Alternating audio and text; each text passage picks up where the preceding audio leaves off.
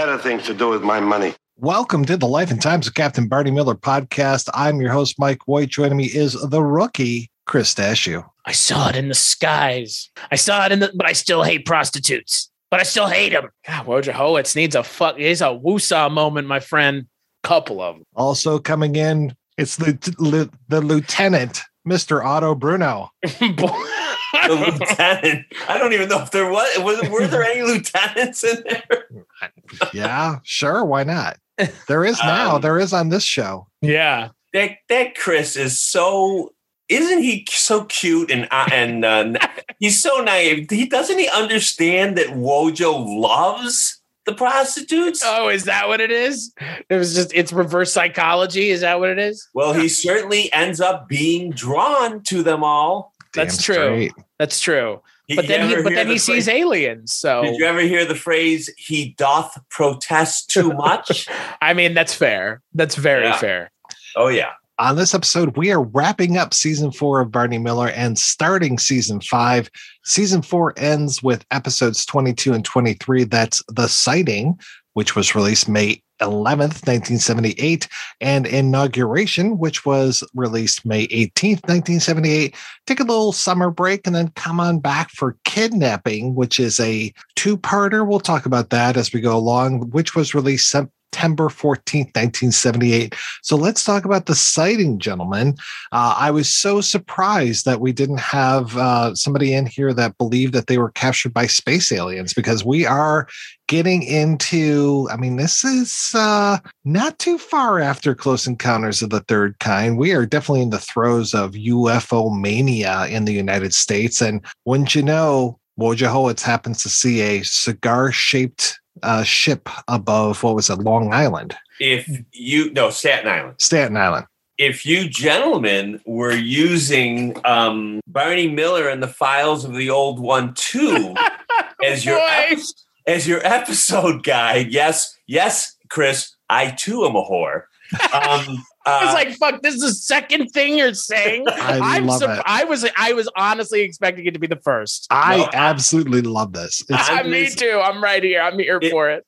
In the episode guide on page 365 is The Sighting, and on page 366 it says Close Encounters, and I quote, "This episode premiered roughly 5 months after Close Encounters of the Third Kind came out." Nice. Wow. But do you quote the fact that this episode is missing an integral part of the now trio of these kinds of episodes?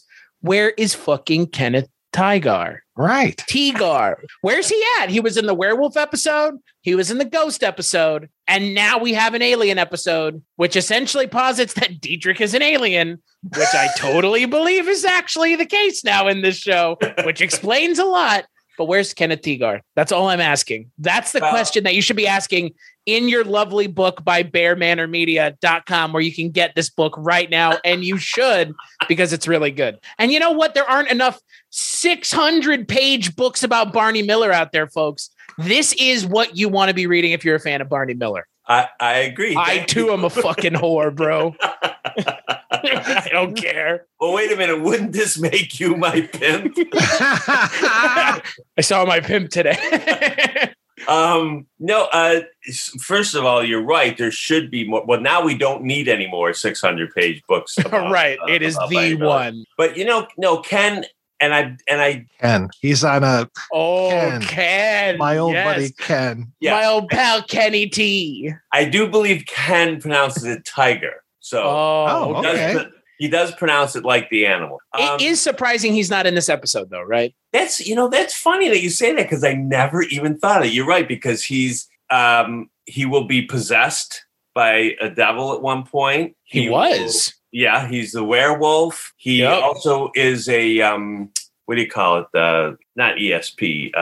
Is it ESP? He can read people's minds. Oh yeah, ESP or yeah. There's an episode where he can read people's minds, and then everyone loves the werewolf episode, as do I. But my favorite of all his depictions is This Is Still to Come. He plays Jesus Christ. Oh, wow. Okay. A gentleman. He plays a guy who truly, truly believes he is Jesus Christ. Yeah, that's a great episode. Which is why I'm wondering why he's not in this episode. Yeah, because interesting. You put Wojciechowicz in the position of the crazy person, which crazy. I mean, I'm putting in quotation. Okay, this is a video, clearly not a video medium. Putting that in quotations because he's not. Because then it's later in the episode. How 300 people saw it or whatever. So it's he's not crazy. Right. Not only do they have other people confirm that they saw something, but they make it like very obvious to you that the Air Force captain doesn't believe the excuse that his superiors are giving him. Right. They're not going to believe that. I'm surprised he didn't say it was swamp gas. Yeah. It was a weather balloon. Major, it's a weather balloon. Right. I need you to look right here. Yeah. Oh, yeah. Hey, it's in New York of all places. I loved this episode. This episode was a lot of fun. This is an interesting episode. This has a lot of A story, a little bit of a B story. And as far as I remember, nobody actually goes into the cage in this episode, which is very odd. I mean, obviously, I've seen all these episodes like 15 times or so, but since I finished writing the book, I mean, you can understand. I haven't been watching a lot of Barney because I was inundated with it for 5 years. But I just said to my son again, I said, it still amazes me. I go back, I've seen these things so many times now, and I still laugh out loud. And I'm sitting here by myself, and I'm still laughing out loud. This is really an interesting episode. You're right, because it introduces us to the characters of Harriet Brower and her husband, Philip and Harriet Brower, who will return, I believe, 2 other times after this. Yeah. Wojo's girl and Agent Orange. Yep. So, and he, the husband, is always getting into something crazier than the time before. But Chris already mentioned my other favorite part about the sighting, and that, of course, is the ending where Dietrich insinuates. Well, he doesn't even insinuate it. He just says it in a way that their imaginations and our imaginations run wild. That maybe this explains this guy. Right. It is the moment where you're like, okay, if this is what he's saying, then he's a fucking alien. But it totally explains why he's so weird. Did you guys cover the episode yet with Richard Libertini? Oh yeah, we just talked about that recently. He's the number. He's from the future. Oh well, in this one he had a number for a name. He didn't say he was from the future. No, there's another one that he is in. I think he's in a total of 3. Yeah. But there's another one that he's in where he's from the future. And there is a similar type of Dietrich joke in that episode as well, which is one of my favorites as well. I love Dietrich. I mean, Dietrich and Yamana were always my 2 favorite. Oh God, yeah. Characters. This whole, I mean, for the last half a season or more, this show has just devolved into a Dietrich love fest. We just cannot say enough nice things about him. Yeah. I mean, Steve Landesberg is like in my opinion, at least for the 4th season of the show, he's like the unsung hero of the show. Not even unsung. Like they give him the most to do in the season. Understandably so. Almost to the detriment of some of the other like mainstay characters, frankly. And as his wife, his widow said to me, she said, he had a lot of dialogue that he had to remember compared to those other guys, because he would go off on these long things. And he says, she says before that he had done improv and he had done stand-up. So it was kind of a new thing for him, but he loved it. We should probably also say about this whole, the Brower couple, that both Doris Roberts and Peter Hobbs have been on the show before, though not together. Hobbs was in the episode Strike, the 2-parter, and Doris Roberts was in the episode Sex Surrogate. Right, I remember that. And then they're going to come back as the Browers together a few times, but Hobbs is also going to come back as a separate character again later on. I just love the recycling of these great character actors. And Hobbs is one of these where you probably don't know him by me saying Peter Hobbs, but as soon as you see him or as soon as you hear that voice, you're going to be like, oh my God, yeah, I've seen this guy in 1,000 things. I mean, he's got 155 credits in his resume. And of course, I think hopefully even in 2022, people immediately know Doris Roberts. I mean, of course, she had a real push later on in life with things like Grandma's Boy and Everybody Loves Raymond.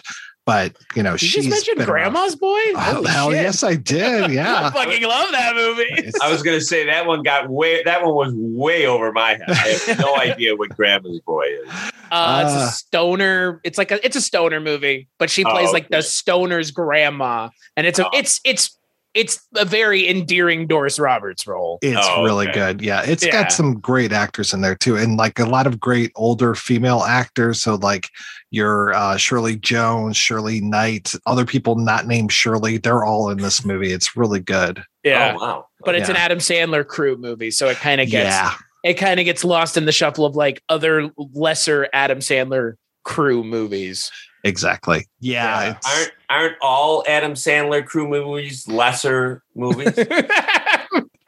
Not necessarily. Not everything. Yeah. There are after a certain point. After a certain point, probably. Yeah. This one is, it's definitely better than like your Bucky Roberts, those kind of things. Bucky Roberts. What was the other one? Dickie Roberts? Dickie Roberts? Dickie Roberts, former child star. Wasn't Dickie Roberts the other guy? David Spade. David Spade, yeah. Yeah. Yeah, and you're right. It was Dickie Roberts, yeah. Yeah, but she wasn't in that. No. But that was Mary McCormick was in that, who is always very pleasant on the eyes. I love Mary McCormick. Yeah, I love her. You didn't mention that we've seen Peter Hobbs in something else, Mike, in another one of our shows. He was in To See the Invisible Man. Hell yes. That episode of The Twilight Zone. He's one great. One of the better episodes, yeah.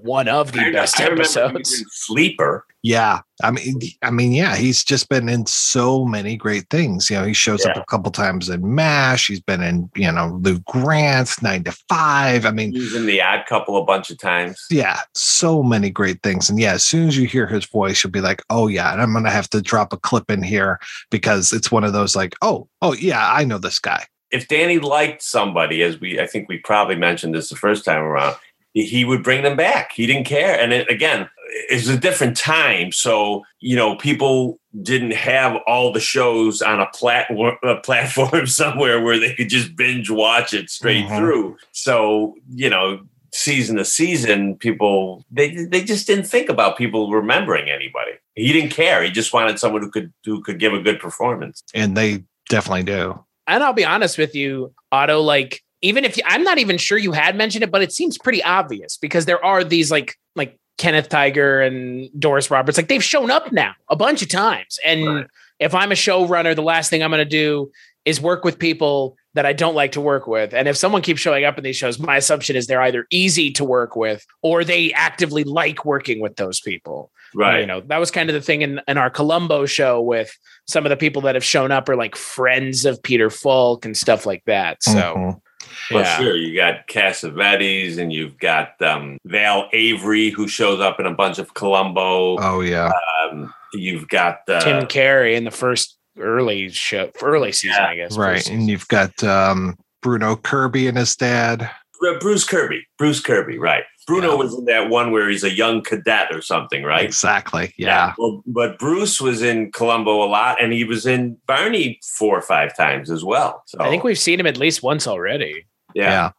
And with this, with these two, the Browers, this scheme here is that Philip has sold off all of their stuff, even her clothes, it sounds like, in order to convert everything that they own into gold, because he's convinced within 2 years, there's going to be a huge economic crash. It would almost be as if, something really horrible happened. Maybe call it Reaganomics. Maybe, I don't know, like a whole like trickling down of wealth that just never actually happens. I don't know what you're talking about.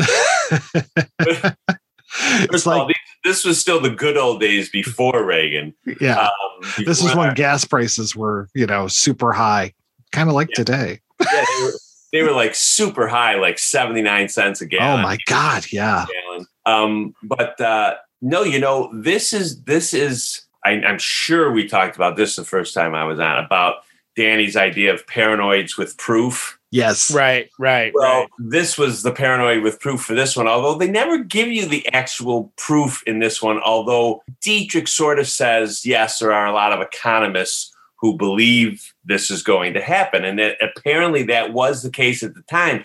But both Hal Linden, and I'm trying to remember who the other person was who told me this, but Hal said Danny was doing this. He said he wasn't selling his house and everything. He says, but he was buying gold. And he said he even got me to buy some gold. Oh my God. Stunning. He was nervous about this. Oh, so wow. that came right out of his life. That's funny. I've been saying it for 50 years, folks. 50 years. I love how Dietrich convinces Harris that he needs to get rid of all those blue chip stocks. And Harris on the phone to his broker is fantastic. What you got me in all this paper for? Paper that'll be useless in a year or two anyways. Exactly. Well, there's it's the same episode with Libertini when he's supposedly a guy who comes from the future, and he tells Harris that they like gold crashed in '88 or something like that. Oh wow! And he gets him to buy. I think it's not copper. It's something else. Oh, I can't remember what it was, but he tries to get him to buy something else. And because this is the kind of thorough writer I am, when I did the book, I did the math and said, technically, if Harris had bought the copper at that time or the gold, although the gold was way more expensive, percentage-wise, they went up almost exactly the same amount. Oh, wow. So he could have bought way more of the other. Otto's answering the questions you didn't know you even needed to ask. Exactly. Thank you. I love how Harris is like, oh yeah, I'll buy some of your gold at the end. He gives him a check for what, $250, and he gets him one coin. A peso. A peso. A peso that has like whatever, like one. That's 1 1/4 ounce gold. Yeah. Right. Well, at least it'll be easy to count. Yeah. They give him all the zingers, man. All the zingers go through Dietrich this season. By the way, good. and I know Chris can't stand my friend Ron Carey. We're starting to warm to it. We're warming a little bit. Yeah. In this episode, have you guys ever seen Mel Brooks' History of the World Part 1? Oh, yeah. No. High anxiety. High anxiety. Thank you. High anxiety. I got it. I don't got it. That's what I always think of when I see this episode. Him carrying that big box of gold and the bags and everything. And it's like, when he stands up and he's so sore from carrying it, it's like, oh, you got to help them out, Levitt. Yeah. Levitt, help him out. And he like rolls his eyes, gets up and holds like his groin. Like he already's got a hernia or something from carrying it up. Yeah. That's what I always think of high anxiety when I see that. Oh, man. I mean, we haven't really even talked about the UFO stuff. I mean, this episode is named after that, but this whole side story with the gold is gold. It's fantastic. And just the way that it runs through all of these different characters, that it touches so many of the people in the office, because when it comes to the UFO stuff, it's pretty much like the other side of the office. It's the Barney Miller, it's the Wojo, and it's, it's nobody else really. I think it's them and then the Air Force guy, and that's it. That's like a limited 3-person play going on over there.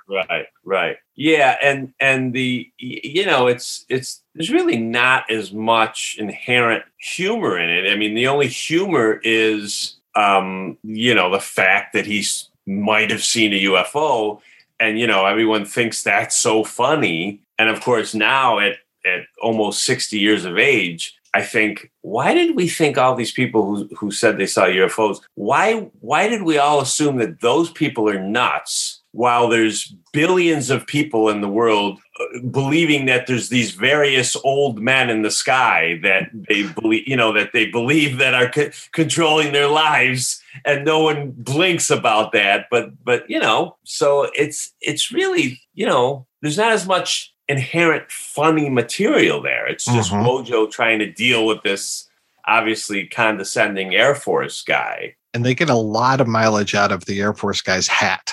It's like at least 2 or 3 jokes about the hat and just the way that you have to look underneath the hat in order to see the guy's eyes. Yeah, because he has it so pulled down so far over his forehead. I'm surprised that they never mentioned anything about Carter seeing a UFO, because that was a big deal in 73 when Carter, reached out and was like, hey, he filed a report with the UFO Bureau in 73 saying, I saw a UFO, which was a big deal at the time because he was the president.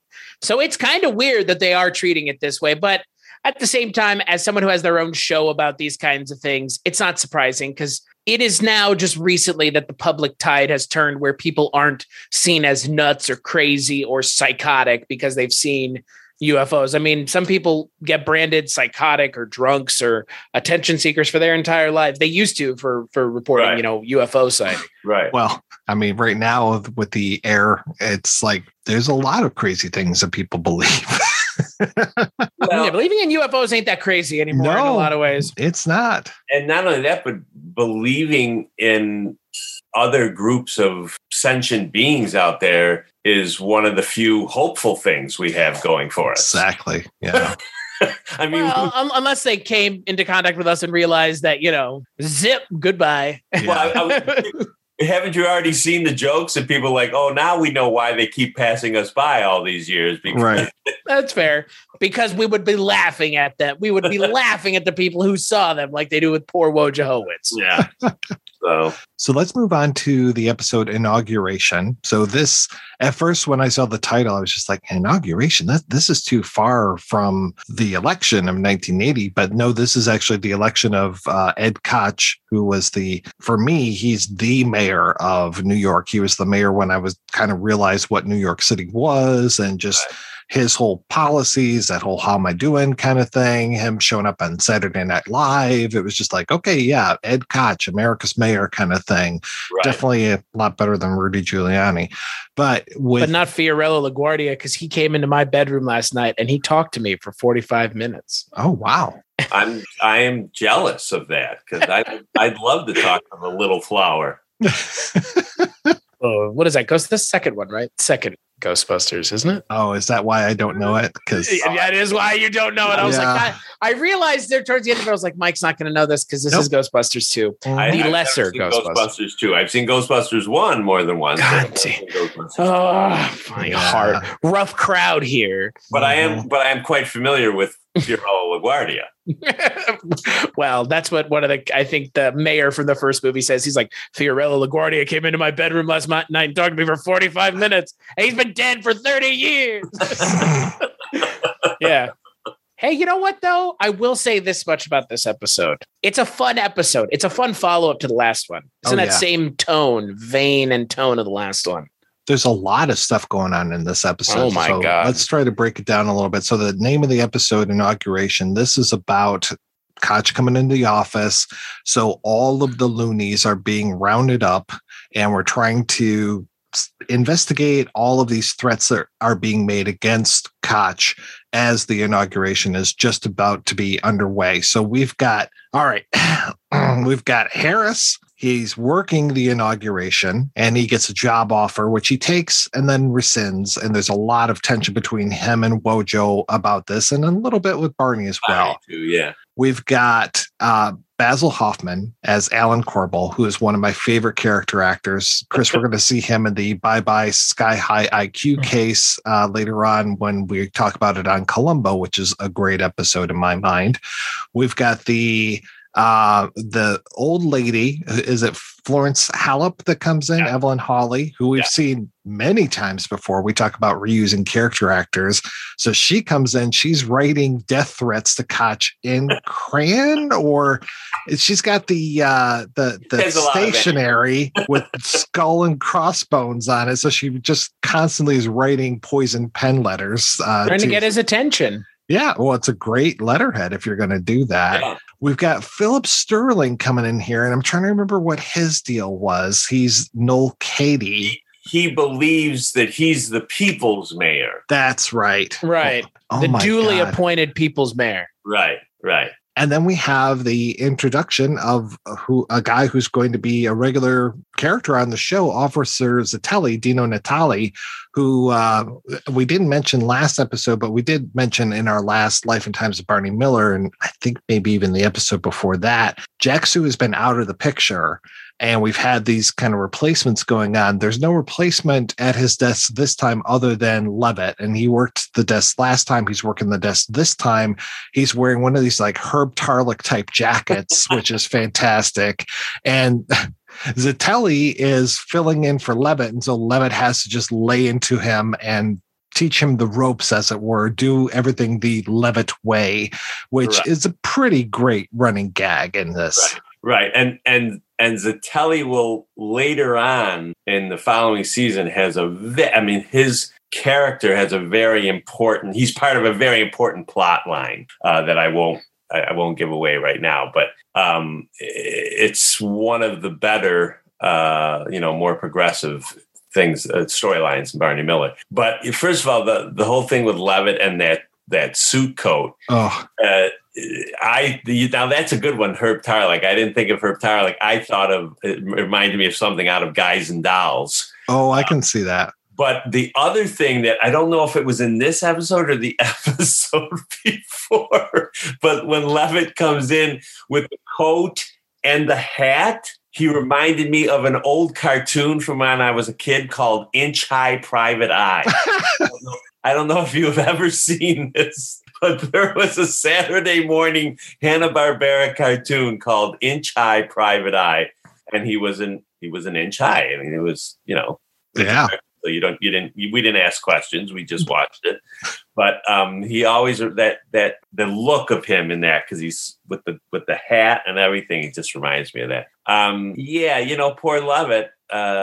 This is the beginning of his real, he wanted that promotion. And as you will see for the rest of the run of the show until the end, he will get continually yanked up and down, back and forth when they need extra help. Although, once Sue leaves, there will be other short-term people that come in, but no one ever takes his place. No one lasts, in essence, the way it turns out is that Dietrich replaces, in the end, both Fish and Yamana. Which makes sense. We've talked about this on the show before, that Landisberg's style of humor, the dry delivery that he has, is very similar to both of those, especially Jack Sue, especially Yamana, with the little zingers and stuff. And I think it's almost like if Yamana got a promotion and just was like around more, because Nick is a little bit more in the background compared to Dietrich. Dietrich seems to be more foregrounded a lot of times. Right. Well, that's one of the sad things about the way everything worked out. And that is, had Jack lived and remained healthy throughout the entire run of the show, would his character have evolved more the way Harris and Wojo did? Mm-hmm. I mean, as it turns out, it's only Harris, Wojo, and Barney who are with it from beginning to end. Which is insanity to me. Right, but not unlike probably not unlike a real police precinct either. Mm-hmm. Yeah. But yeah, that's one of the saddest things, I think, is because you wonder, he's so brilliant, Jack Sue, and it's just, and you forget, you think that, well, yeah, he was there halfway through this fifth season, but as you say, he was pretty much out half of the fourth season as well. Mm-hmm. Yeah. So ultimately, he's really there, and considering the fact that the first season is only a half season anyway, he's really only there for 3.5 seasons. Mm-hmm. Even though he leaves in the middle of season 5. So I would have definitely liked to have seen what they would have done with his character. Well, I mean, to be fair, I feel like I honestly feel the same way about Gregory Sierra's character. Mm-hmm.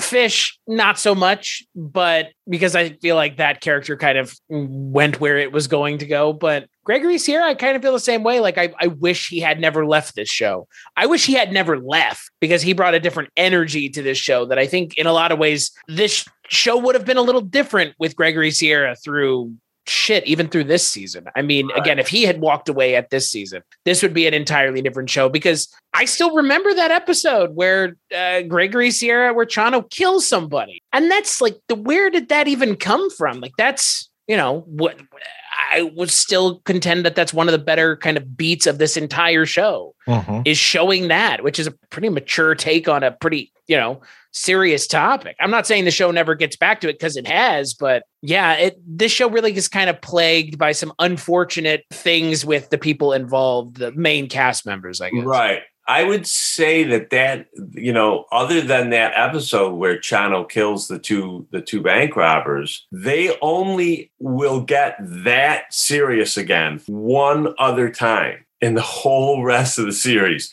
I mean, they have serious subjects that they cover.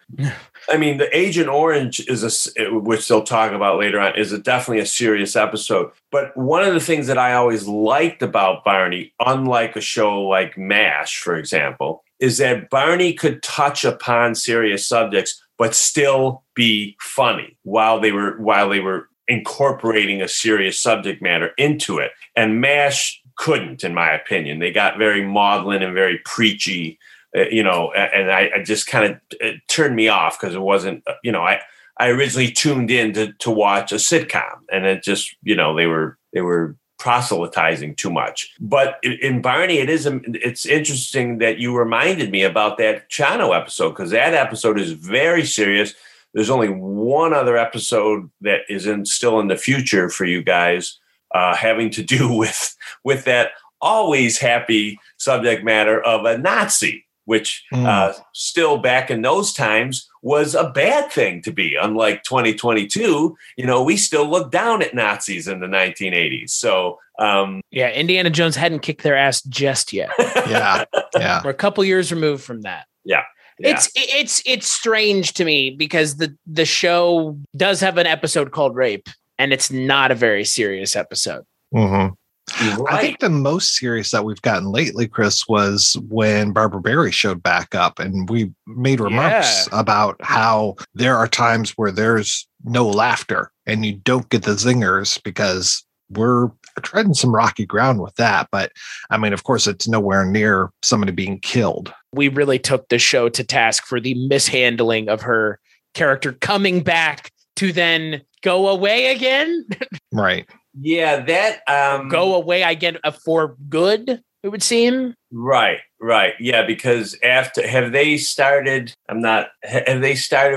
where they've split up yet? They're pretty close if they haven't.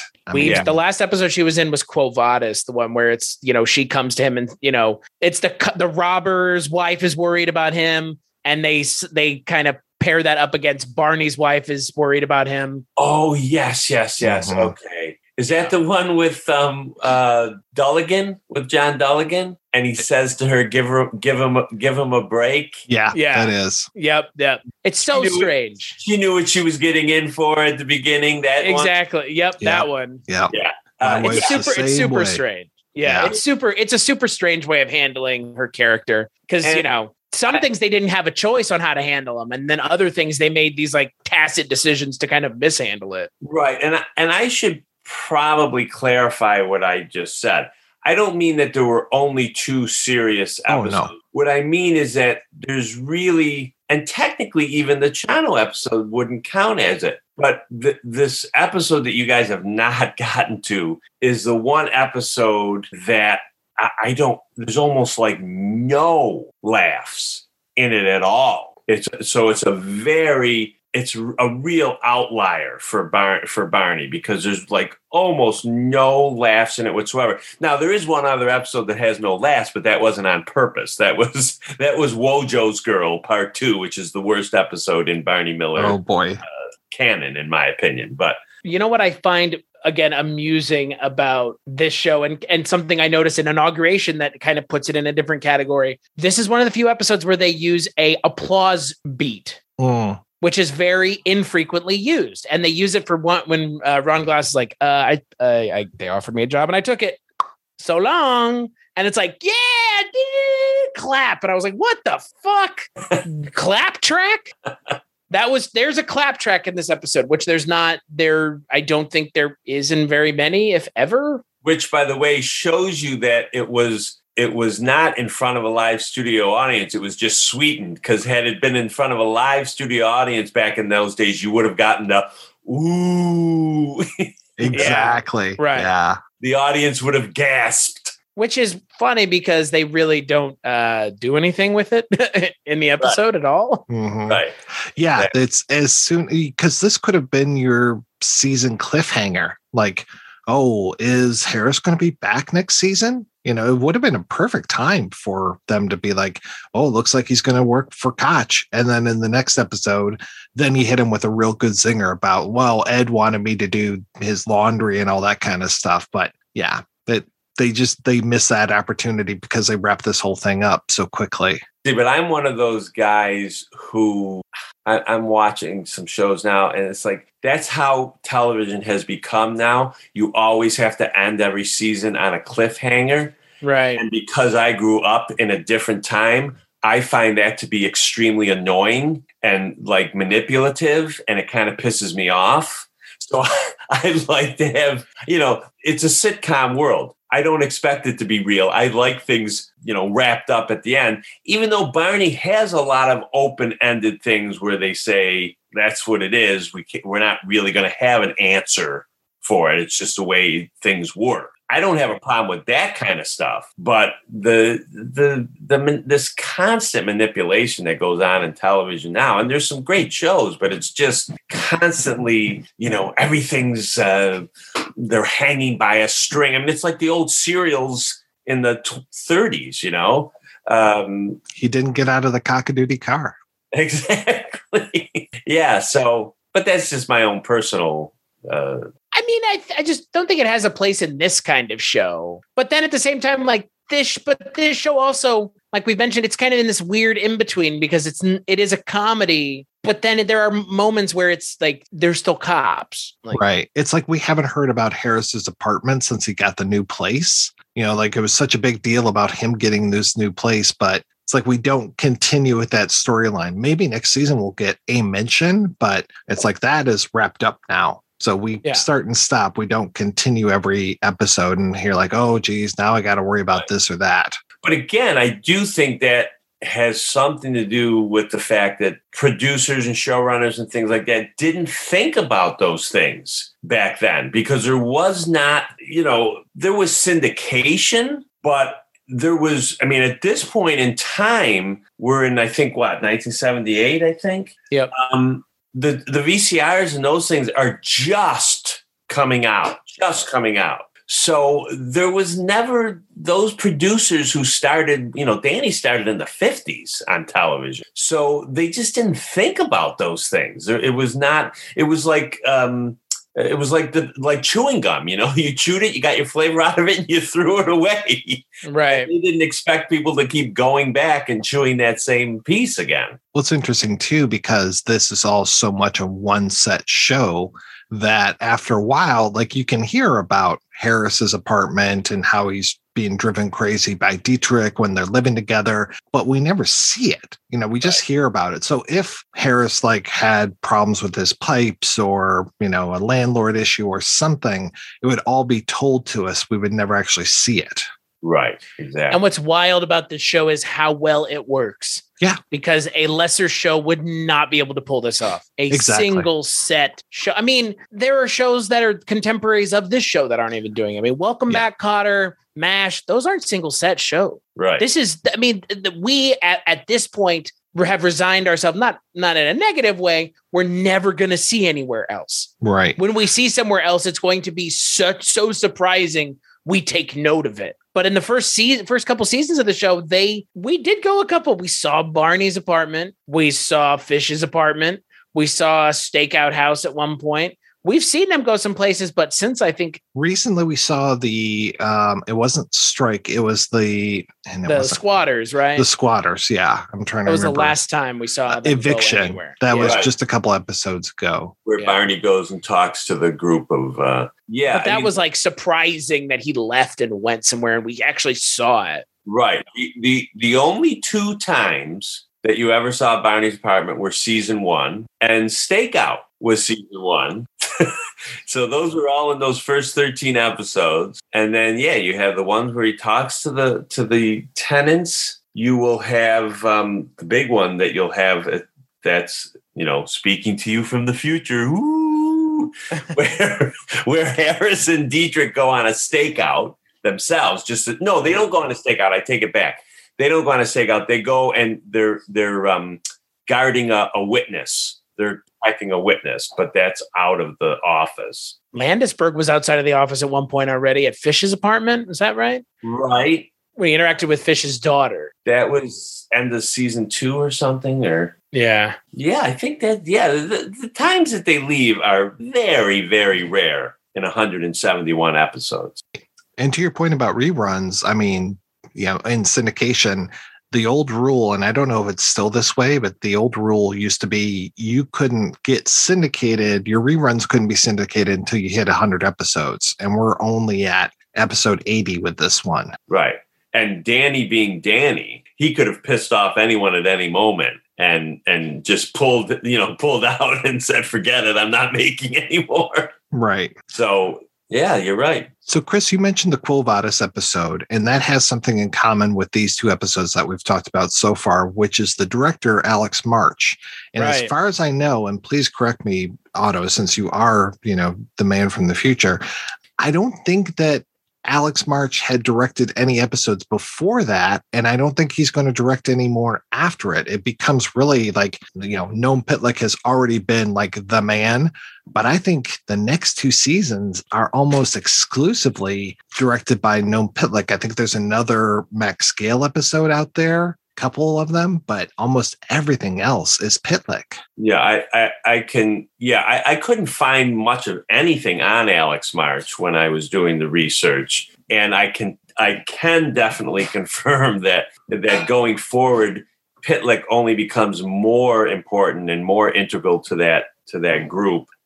This is season 4, right? Yeah. This is season 4. So the next season that we're about to begin is Danny's last season at the helm of the show before he is forced to step down for 2 years because of health issues. So I'm sure that Noam, because I was told by other people, because when I would talk to people, I'd get kind of like mixed messages. I said, well, Noam was like the director of most of the episodes. And then some people would say, well, yeah, but Danny always kind of directed, even if no one was there. But then later on, Tony Sheehan said to me, well, yeah, he says, that's sort of true. He said, except when Danny was gone, he said, we depended a lot on Noam because he had been around from the beginning and he was so talented and he was a little older than all of us. And he was great with the actors and all that. So definitely in season 6 and 7, in fact, in season 6 and 7, you can make the assumption that Noam was so important that when Danny came back in season 8, that's when Noam left. Oh, wow. Even though it had been Danny who put Noam in that position, and they, by all accounts, they had a good relationship. But that kind of confirms to me, in my mind, that Noam figured, well, Danny's going to be back, so my directing duties, quote unquote, are not going to be the same as they have been for the last 2 years. Right. So then he did not direct. If you look, he didn't direct anything in season 8. He was gone completely in the last season. Wow.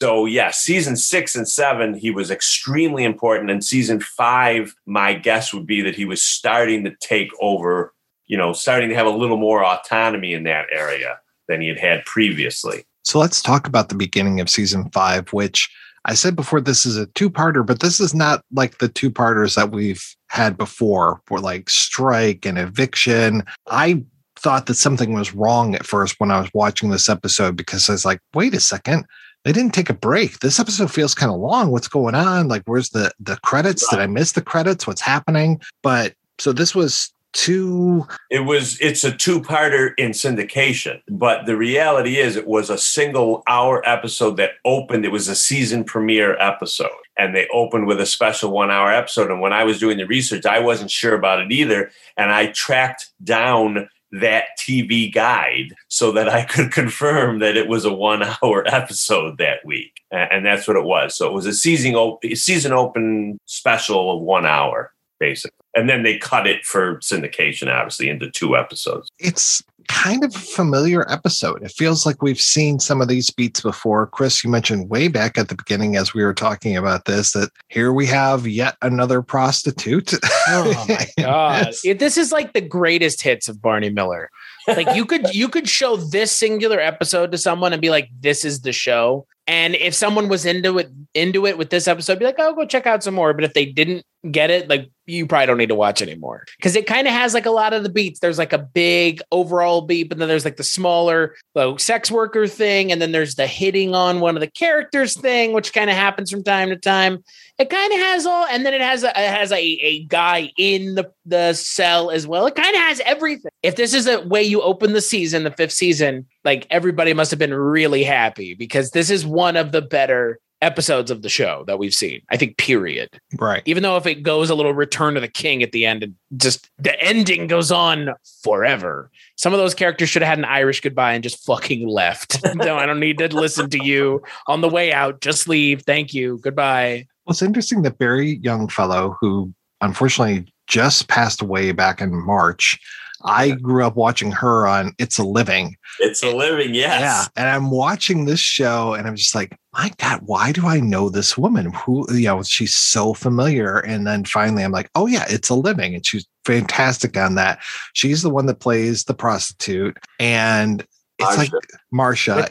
With the funny name. Marsha Dixon or Dixon Marsha. Dixon Marsha. Ha ha ha. I was like, holy shit, show for real. Yeah. And then they put a laugh track in when he says it. It said Ron Carey goes, Dixon Marsha. Chris, I never even thought of that till just now. I think you have a dirty mind. Right. Right. I thought she was going to be one of these prostitutes that we've seen before on the show, where it's the innocent woman who is trying to get more attention from her husband and ends up becoming a prostitute just so she can interact with people. One of those. But no, she's got a pimp. She's definitely, very, very much a professional working gal. So yeah, that was the only part about her thing that bothered me, was the pimp and the pink Cadillac. The pink Continental. It didn't strike me that she would have a pimp and a pink Continental. I wouldn't think so. No, she seems much more like an independent producer, and just, yeah, that was kind of weird. And yeah, of course, we've got Wojo being kind of a dick to her, but then of course, a dick. Yeah, very much a dick to her. But then of course, being nice towards the end, to the point where it's almost like, yeah, they're probably almost going on a date. So the main part of this, where we get our title from, Kidnapping, is from the owner of Siegel's department store being kidnapped. Mr.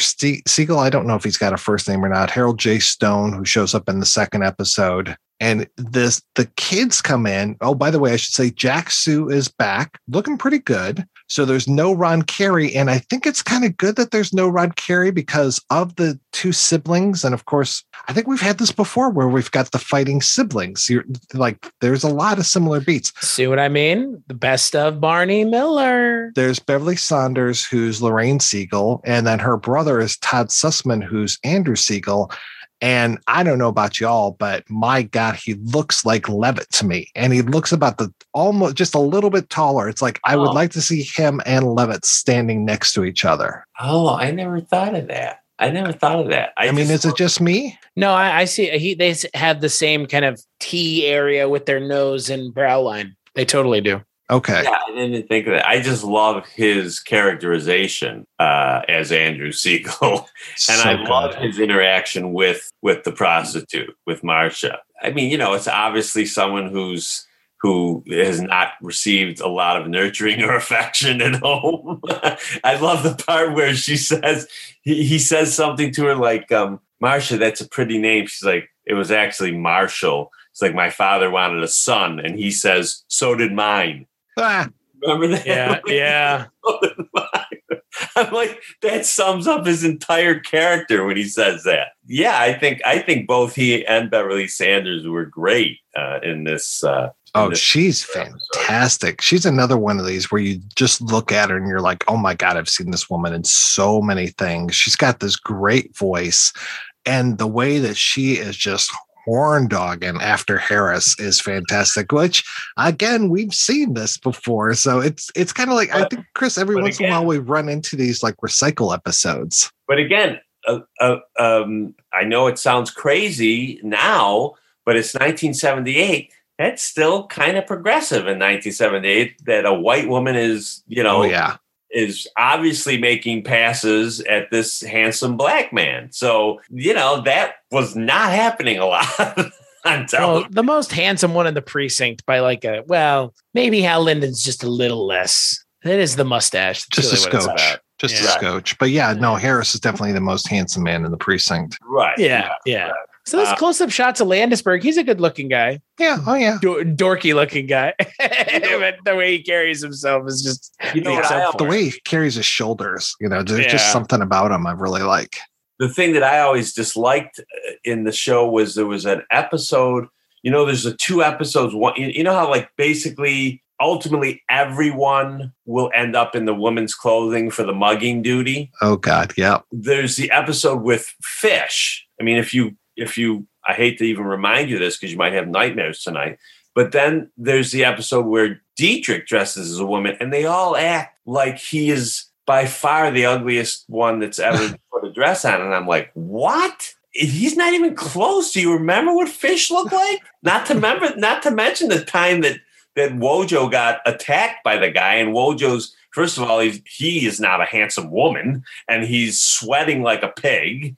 And I'm like, I just thought that particular whole thing where they're giving Dietrich a hard time for how ugly he was as a woman. I'm like, please. God, the only one that ever looked good was Harris. They haven't done that in a long time. I mean, it has been, I think, since one of the last times Fish was on the show. So it's. Well, I can guarantee you that everyone except Barney. Everyone except Barney and Jack Sue. Everybody except Barney and Jack Sue will don the dress at some point. Yeah, that's simply stunning. Jack Sue never. You're right. Now that I think about it, Jack Sue never got the call either. So he never shows up like that. Yes, and the guy that you're talking about being in the cage in this one is the great Stephen Girish. Yes. Who it shows up numerous times in the course of the Barney Miller years. I think he shows up 5 times, maybe. Oh, and yeah. He's been on the show once already. Yeah, the interesting thing is in this episode, his name is Glanzman, Mr. Glanzman, and the name of the real-life New York City police officer who was the advisor was Paul Glanzman. That was the name of the real-life New York City cop, was Paul Glanzman. And that's this character's name is Glanzman. And his whole tirade when we first meet him, that is eerily 2022, isn't it? Oh my God. Yes. Yikes. That's all I'll say is when I rewatched this and I saw that, I'm like, holy shit, this is 40 years old and it could have been made last night. Oh, yeah. With his ranting and raving about not apologizing for being a white man and all this stuff. I'm like, oh my God. Middle-aged white man, too, just so we know. Yeah. Middle-aged white man. Middle-aged white man, middle class. And then don't make any assumptions about me. Right. Then he says about Harris, I thought he was a looter. It's real bad. Yeah. He's a real doozy. I love when he's in the cage and Dietrich starts taunting him. And there's that whole thing. He's like, how cultured he is. He's like, what's he say? Something about like, what kind of wine would you have with possum? Red. Well, no, that's the other guy. My bad. That's the Southern asshole. Oh, that's Fred Sadoff. That's Fred Sadoff, who's also in a number of Barneys as well. Yes. Also soon to be in a Rankin on Bass episode as well. Yes. Oh, really? Yeah. Okay. Yeah, and a Marco Polo musical, apparently. Mm-hmm. So, I'm sorry. I was mixing up one white asshole with another white asshole. Does Ralph Manza count as a white asshole? No. Don't. Ralph Manza is also great in this show. It's like this third time now. Third of like 7 or 8 times. Oh, yeah. This is the second and last time he plays somebody other than Mr. Roth. Oh, I love him so much. And I love just he's so old and so decrepit, and he's got the arthritis and just can barely drive the car. Right. No, Ralph Manza's character of Mr. Roth, who I think you have seen already, but he'll come back, is probably my all-time favorite Barney character. I mean, when we're introduced to him as the shoplifter, and he said, "What made you think you could get away with it?" And he's like, "I'm blind. No one expects a blind guy to steal from you." I love him. Best. I love Ralph Manza. Absolutely love Ralph Manza. I mean, we just saw him recently, or I was just editing that episode because I remember him walking down the hallway like he's escaping. Oh, yeah. Or no, he didn't walk. There was a guy in a wheelchair, I think, that was trying to escape. Yeah. Oh, yes. Yeah. Henry Slate. Yes. Henry Slate, that's his only time on Barney. And Henry Slate, if any of the listeners love to watch like Don Rickles on YouTube and like his old Tonight Show appearances, Don Rickles will always say he started at Slate Brothers, which was a nightclub run by the Slate Brothers, who had been like a song and dance comedy team in the 30s and 40s. And Henry Slate was one of those brothers. I love it. I love how it all comes together. Yeah. Well, and speaking of coming together, our good friend Father Malone does a Banachek podcast, and Ralph Manza is on a fair amount of episodes of Banachek playing the same character. Jay. He's his driver, Jay. Yep. Nice. So, yeah. Hopefully he does a better job there than he does here protecting Banachek. Well, I mean, look at you see Ralph Manza. How good is he going to be protecting anybody? Yeah. Very good. The most useless of chauffeurs that can't do anything. He could be Levitt's father in terms of height. Oh, that's true. That's true. Yeah. And hey, Luger's here. Fucking A, Luger's back, man. It's been a while. This is a fabulous Luger episode because it's one of those episodes where he literally has no real help to offer. He just makes Barney's job harder. Yes. Yeah. And which, to be fair, is most of the time he does anything. Well, it's like the FBI guy that shows up who has nothing to do. He's just like, well, if they cross state lines, then I can get involved. Right. And of course, they're all kind of nervous about him anyway because he's so young. Right. No one wants to deal with him because he's so young. So I know the feeling. Yeah, I think he says he'll be 28 in October or something like that. Yeah. Right. Yeah. Well, isn't that the woman? She's like, how old is he? How old is he? Shut up. Jesus. Yeah. Christ. I mean, what? You're almost that age, Chris? Well, 4 years older than that. Oh, wow. Holy shit. Yeah. So he's baby. That FBI agent's rather baby face. He's a baby face. Hey, baby face. I genuinely find this to be if this is a 1 hour opener, it is a very good episode. Yeah, I know. I've been kind of bagging on it that it's, but recycling. It is recycling. It is, but like that's why I'm saying like it's kind of like the best of Barney Miller because it is just recycling all these beats we've seen before and kind of pressing them together into a loaf-like consistency for easy enjoyment. Okay, I'm going to defend the recycling on one level, and that is part of the point of Barney Miller was the mundane nature of police work. The fact that they were dealing with similar type of people, like all these crazy people every day. I mean, it's kind of like what we were taught in screenwriting class, that there's only like 6 or 7 stories. And the only thing that changes is your take on that story. So in that sense, I mean, I'm sure they didn't have, if you were working in a police station for 8 years, I'm sure you would not have seen a hooker only one time. You were going to see hookers over and over again in Greenwich Village in the 1970s.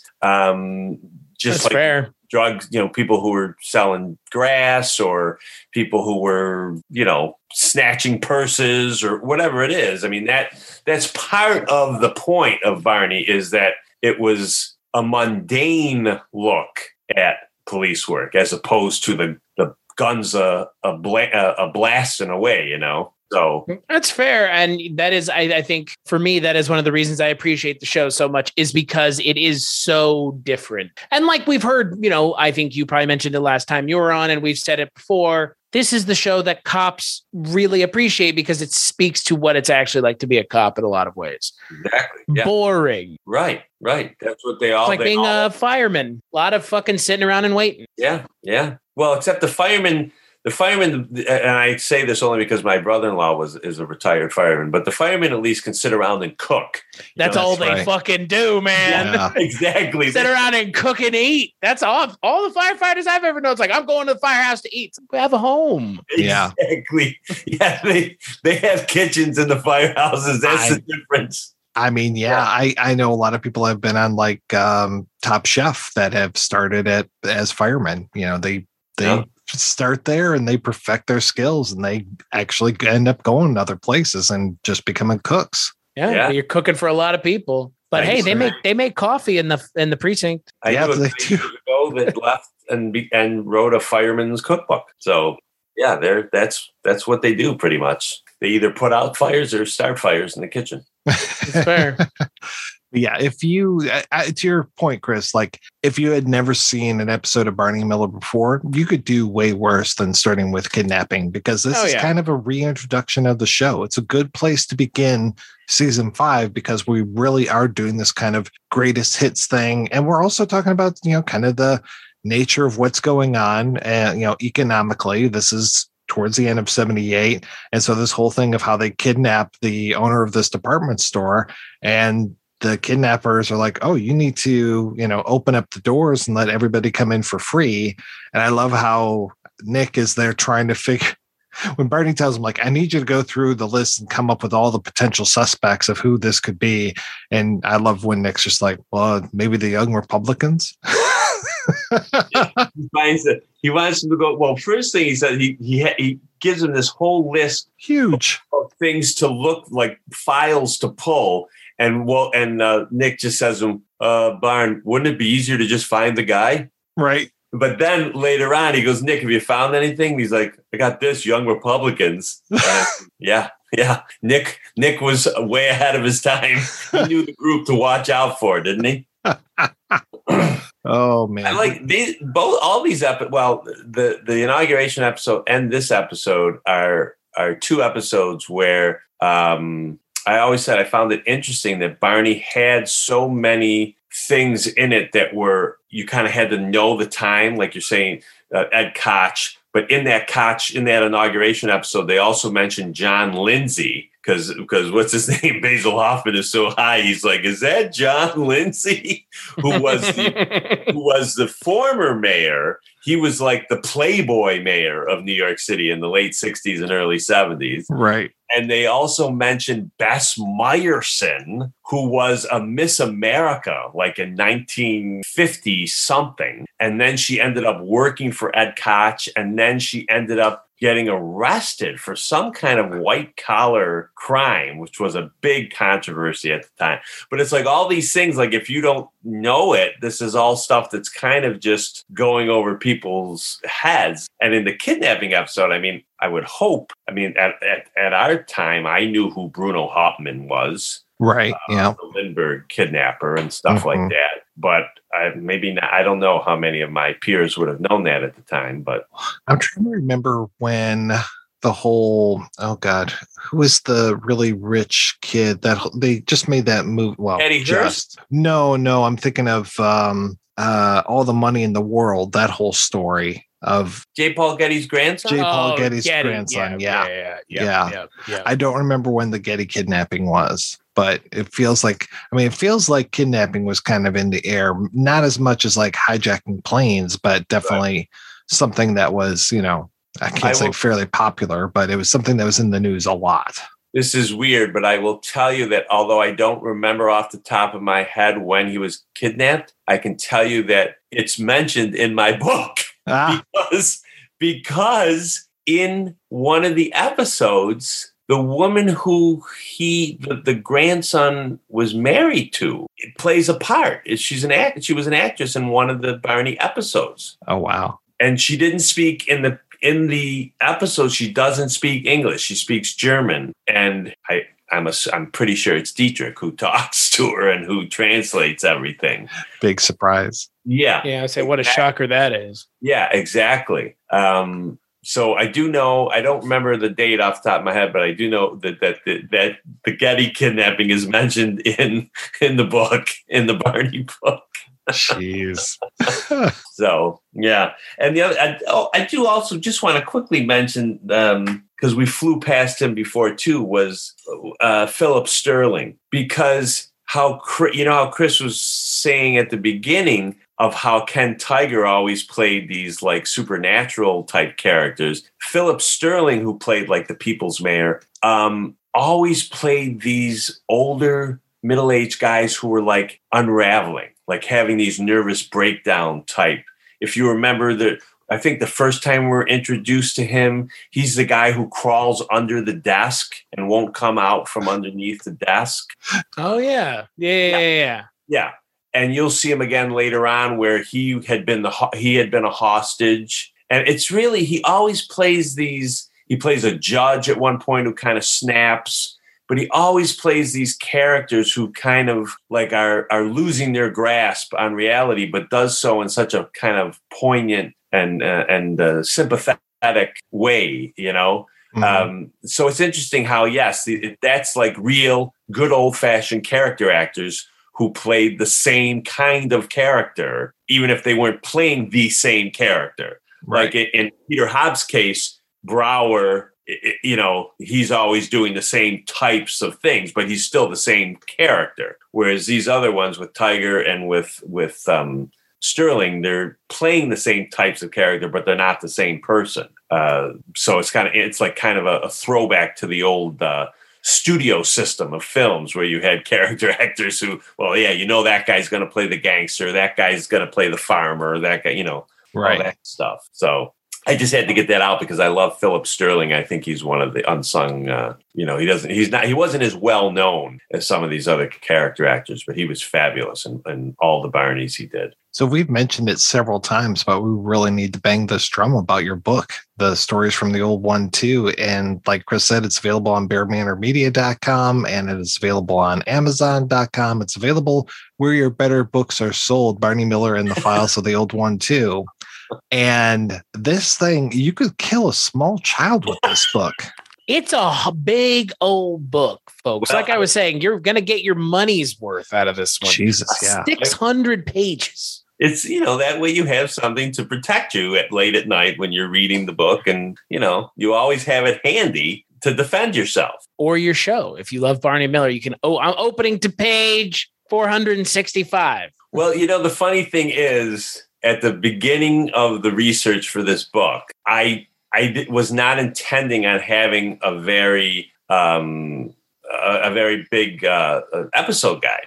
Mm-hmm. I'm like, I don't know if people want that. And then I asked some fans, I'm like, well, what would you want to see? And everyone said, oh, we want a good episode guide, a really good, I'm like, okay. So then the episode guide, as you guys now well know, is the biggest part of the book. Right. Yeah. The stuff before the episode guide is like 200 and something pages, and the episode guide is like 300 and something pages. So, but I'm happily surprised that people have written to me or said on Facebook or, that they've been watching the show with the book. So they look at the episode guide after they watch the episode or before or whatever. I would hope you would read it after you watch the episode. I think we talked about this before where like with the Hash episode that we've all seen millions of times, I didn't want to put all the funny lines right in the episode guide. I put a couple, but I said in there, I'm like, I'm not going to write them all because you guys got to go just watch the episode, So, I've been happily surprised by the response so far. So that's good. All good. Yeah. Well, it's a fantastic book. I cannot read all of it because, like you just said, I'm saving so much of it here.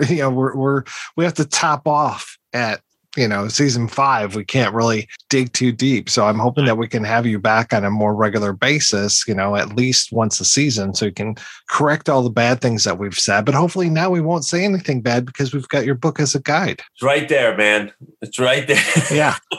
All the answers are in my book.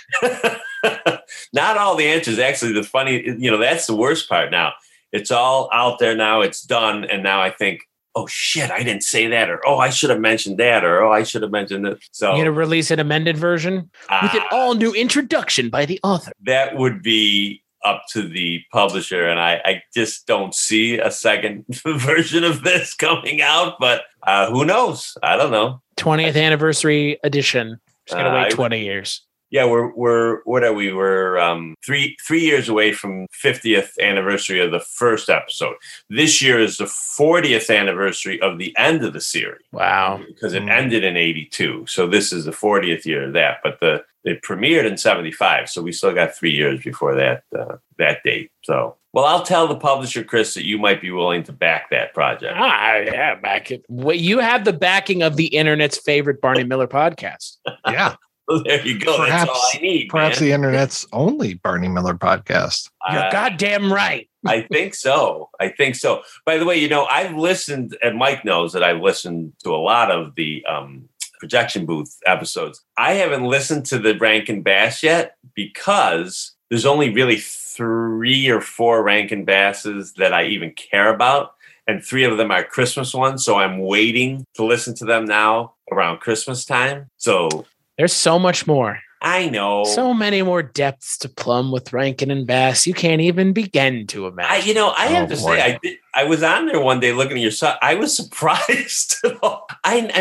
Someone has written a book about Rankin and Bass stuff like you did for Barney Miller. Mm-hmm. Oh my God. All we knew was like Rudolph, Santa Claus coming to town, and is Frosty. Yeah. Yeah. Frosty. Yeah. That's all I knew and cared about. Then I never saw it when it first came out. It wasn't until years and years later that I saw the Mad Monster Party one. Does it really hold up? At least when you're an adult. I mean, no. We were so excited. Yeah. I think if I saw it when I was 8, I'd fucking eat that shit up with a spoon, man. Right, exactly. Yeah. Exactly. As an adult, though, first time viewer, force me to eat that shit up with a spoon, man. Oh boy. No, the only thing I will say is that Rudolph, I was one of the I felt like a misfit. A misfit, yes. There you go. Why am I such a misfit? Because I would watch Rudolph and I'd think, why isn't anyone calling out what an asshole Santa Claus is? Right. He's kind of a prick. He's a total prick. He's not kind of. He's an absolute asshole, as is Comet. I mean, he's no great shakes either. Yeah. And I never understood that. Like all the time when I was a kid, I never understood. That's why my favorite was always Santa Claus is Coming to Town. And of course, I love Frosty because of Jimmy Durante. I'm a huge Jimmy Durante fan. Well, Chris doesn't even know who Jimmy. I know who Jimmy Durante is. Yeah, how dare you? He's all about Mrs. Calabash, wherever she is. I know who Lou Monte is, baby. Come on. Whoa, look at that. My mom is a full-blooded Italian. Otto Bruno. My mom's maiden name is Cesania, brother, man. You know who Lou Monte is? Yes, jiggity janky, ha. It's Dominic the Donkey, baby. Dominic the Donkey, but how about, do you know Peppino? Oh, Peppino the mouse? Yeah, Peppino the Italian mouse. Oh, yes. Yeah, I remember. Yeah, the little creepy little mouse, right? I had the Goofy Gold that had the Peppino song on there. Yeah, you scare my girl, you eat my cheese, you even drink my wine. I try so hard to catch you, but you trick me all the time. What the fuck are we talking about? Oh, it's a fantastic song, Chris. You don't know Lou Monte until you know Peppino the Italian mouse. I know the mouse. I've seen the creepy, weird, strange little mouse puppet. I've seen that. Yeah. You're in for a treat. You're thinking of Topo Gigio. Oh, yeah. No, I am thinking of Topo Gigio. Yeah, you're right. Ed Sullivan. Yeah. Or as my grandmother used to say, that's Ed Solavania. What would my mom say? Ed Sullivan? Ed Sullivan. Yep. Yeah. Italians, am I right? Yeah. Dime a dozen, those folks. First of all, how can you be Italian? Don't you live in the freaking Dust Bowl of Kansas or something? He's mom half Italian, just the good half. Hey, my mom grew up in the North Beach of San Francisco, dude. Oh, that's Italian. Yeah, that's Italian. Now, if she was north in San Fran, she could have. Can I assume happily that she might have even been Sicilian? She's from Tuscany. Oh no, okay. Are you Sicilian? All four grandparents were from. Wow, that explains so much. Explains so much. So don't cross me. Otto's a made guy. Yeah. Oh, don't give me that malarkey. I am a made guy. I just made some pasta tonight. That's right. It was with egg noodles with ketchup. Oh God. That's disgusting. Exactly. That's disgusting. On the next episode of The Life and Times of Captain Barney Miller, we are continuing our look at season 5. We're going to be talking about The Search, Dog Days, and The Baby Broker. And we've got the greatest hits here, all directed by No Pit, like we talked about. We've got Tony Sheehan, Reinhold Weege, and Tony Sheehan writing these episodes. So we are in for a treat, I am sure. And I'm really looking forward to how we progress. And Chris, for now, I think for the first 9 episodes or 8 more of these, we've got Nick Yamana back at his desk. But, then that's it. I think the Vandal might be the last one where we see Nick. It is. The Vandal is Nick's last episode. Yeah, I believe he's in 8 episodes in this season, and the Vandal is his last one. Yeah. I only say 8 or 9 just because of this weird 2-parter thing. Right. Yeah. Right. And this is the season that ends with the Jack Sue retrospective, right? Yeah. So something to look forward to / not look forward to. Yeah, right. So. Right. And by the way, I think, if I'm not mistaken, that Baby Broker episode is the one I was referencing earlier about Getty's wife or girlfriend or whatever. Oh, okay. She's in that episode. And Getty's was kidnapped in 1973. I looked that up. Oh, okay. Yeah. Right. So 5 years prior to this. Right. Yeah, that's a weird. That is a strange story because I remember looking into it when I was covering that Baby Broker episode. Yeah, what a great name for an episode, Baby Broker. Yeah. Good stuff. Season 5 is another solid season. Well, looking forward to it. Thank you so much, Otto, for being on the show. This has been terrific. It's great having you back. Thank you guys for having me. I love hanging out with you guys, talking about this. Man, I love me. I love talking about Barney, and I have not tired of it. So anytime you want me back, I'm happy to drop in. Excellent. Well, we look forward to talking with you again, and definitely for sure we're going to get you on the projection booth next year. I don't know if Chris is ever going to have you on the Culture Cast. Probably not, but you never know. Cast, what are they, all 25? And then I would be like a dinosaur, wouldn't I? I wouldn't even. I don't think there is anyone younger than me on that show. I think you're right. I think Begley's a little bit older than me. Cullen's probably between our ages. Richard, I can't remember how old Richard's older than you. That's right. Not by much, though, I don't think. It's the same thing with Mark. 53. I think Mark's only 2 years older than me. Yeah. Don't make assumptions. Yeah. Make an assumption you won't get an invitation. Well, Chris, you are literally young enough to be my child. It's true. And in an alternate universe, that's how you are Topo Gigio in an alternate. You are Lou Monte in an alternate universe. Yeah, little mouse. Well, Lou Monte, I don't mind. The Topo Gigio, I wasn't quite as taken with Topo Gigio as I was with Peppino. Signori e signori, io mi chiamo Peppino Giuricilla. And what a woman you are, Peppina, oh you little mouse, so won't you go away? Find yourself another house to run around and play. You scare my girl, you eat my cheese, you even drink my wine. I've tried so hard to catch you, but you trick me all the time. Ci stanno Giuricilla, Basciusella, Redomur. Ogni sera che lei esce quando la casa è scura. in domenze da cucina balla solo su, ma parano malandrine pure la gatta sa paura. Peppino Suricilla m'ha fatta scomparire, mannaggia Suricilla a casa e nadai. Stasera in da cucina un po' che vino già lascia, e quando si imbriaca Peppina già incappa. Ma tu che sei? Siciliano? No, I'm a Calabrese, you nut. The other night I called my girl, I asked her could we meet. I said let's go to my house, we could have a bite to eat. And as we walked in through the door, she screamed at what she saw. There was little Peppina doing a cha-cha on the floor. Peppino Suricilla m'ha fatta scomparire, mannaggia Suricilla a casa e nadai. Stasera in da cucina un po' che vino già lascia, e quando si imbriaca Peppina già incappa. Ma come venivo? A schifio? If I ever catch you, I'm gonna throw you right in a bagnaro. Quella non ci piace formaggio americano, quella va trovando un po' che parmigiana. Se è fatta tiatta, questa vita buona, e quando quella cammina pare proprio in un galantuomo. Peppino Suricilla m'ha fatto scomparire, mannaggia Suricilla a casa e nadai.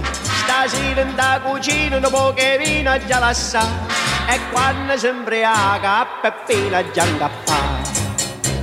Luigi, I got a present for you. Ah, you're a nice Close your man. eyes and put your hand in the box.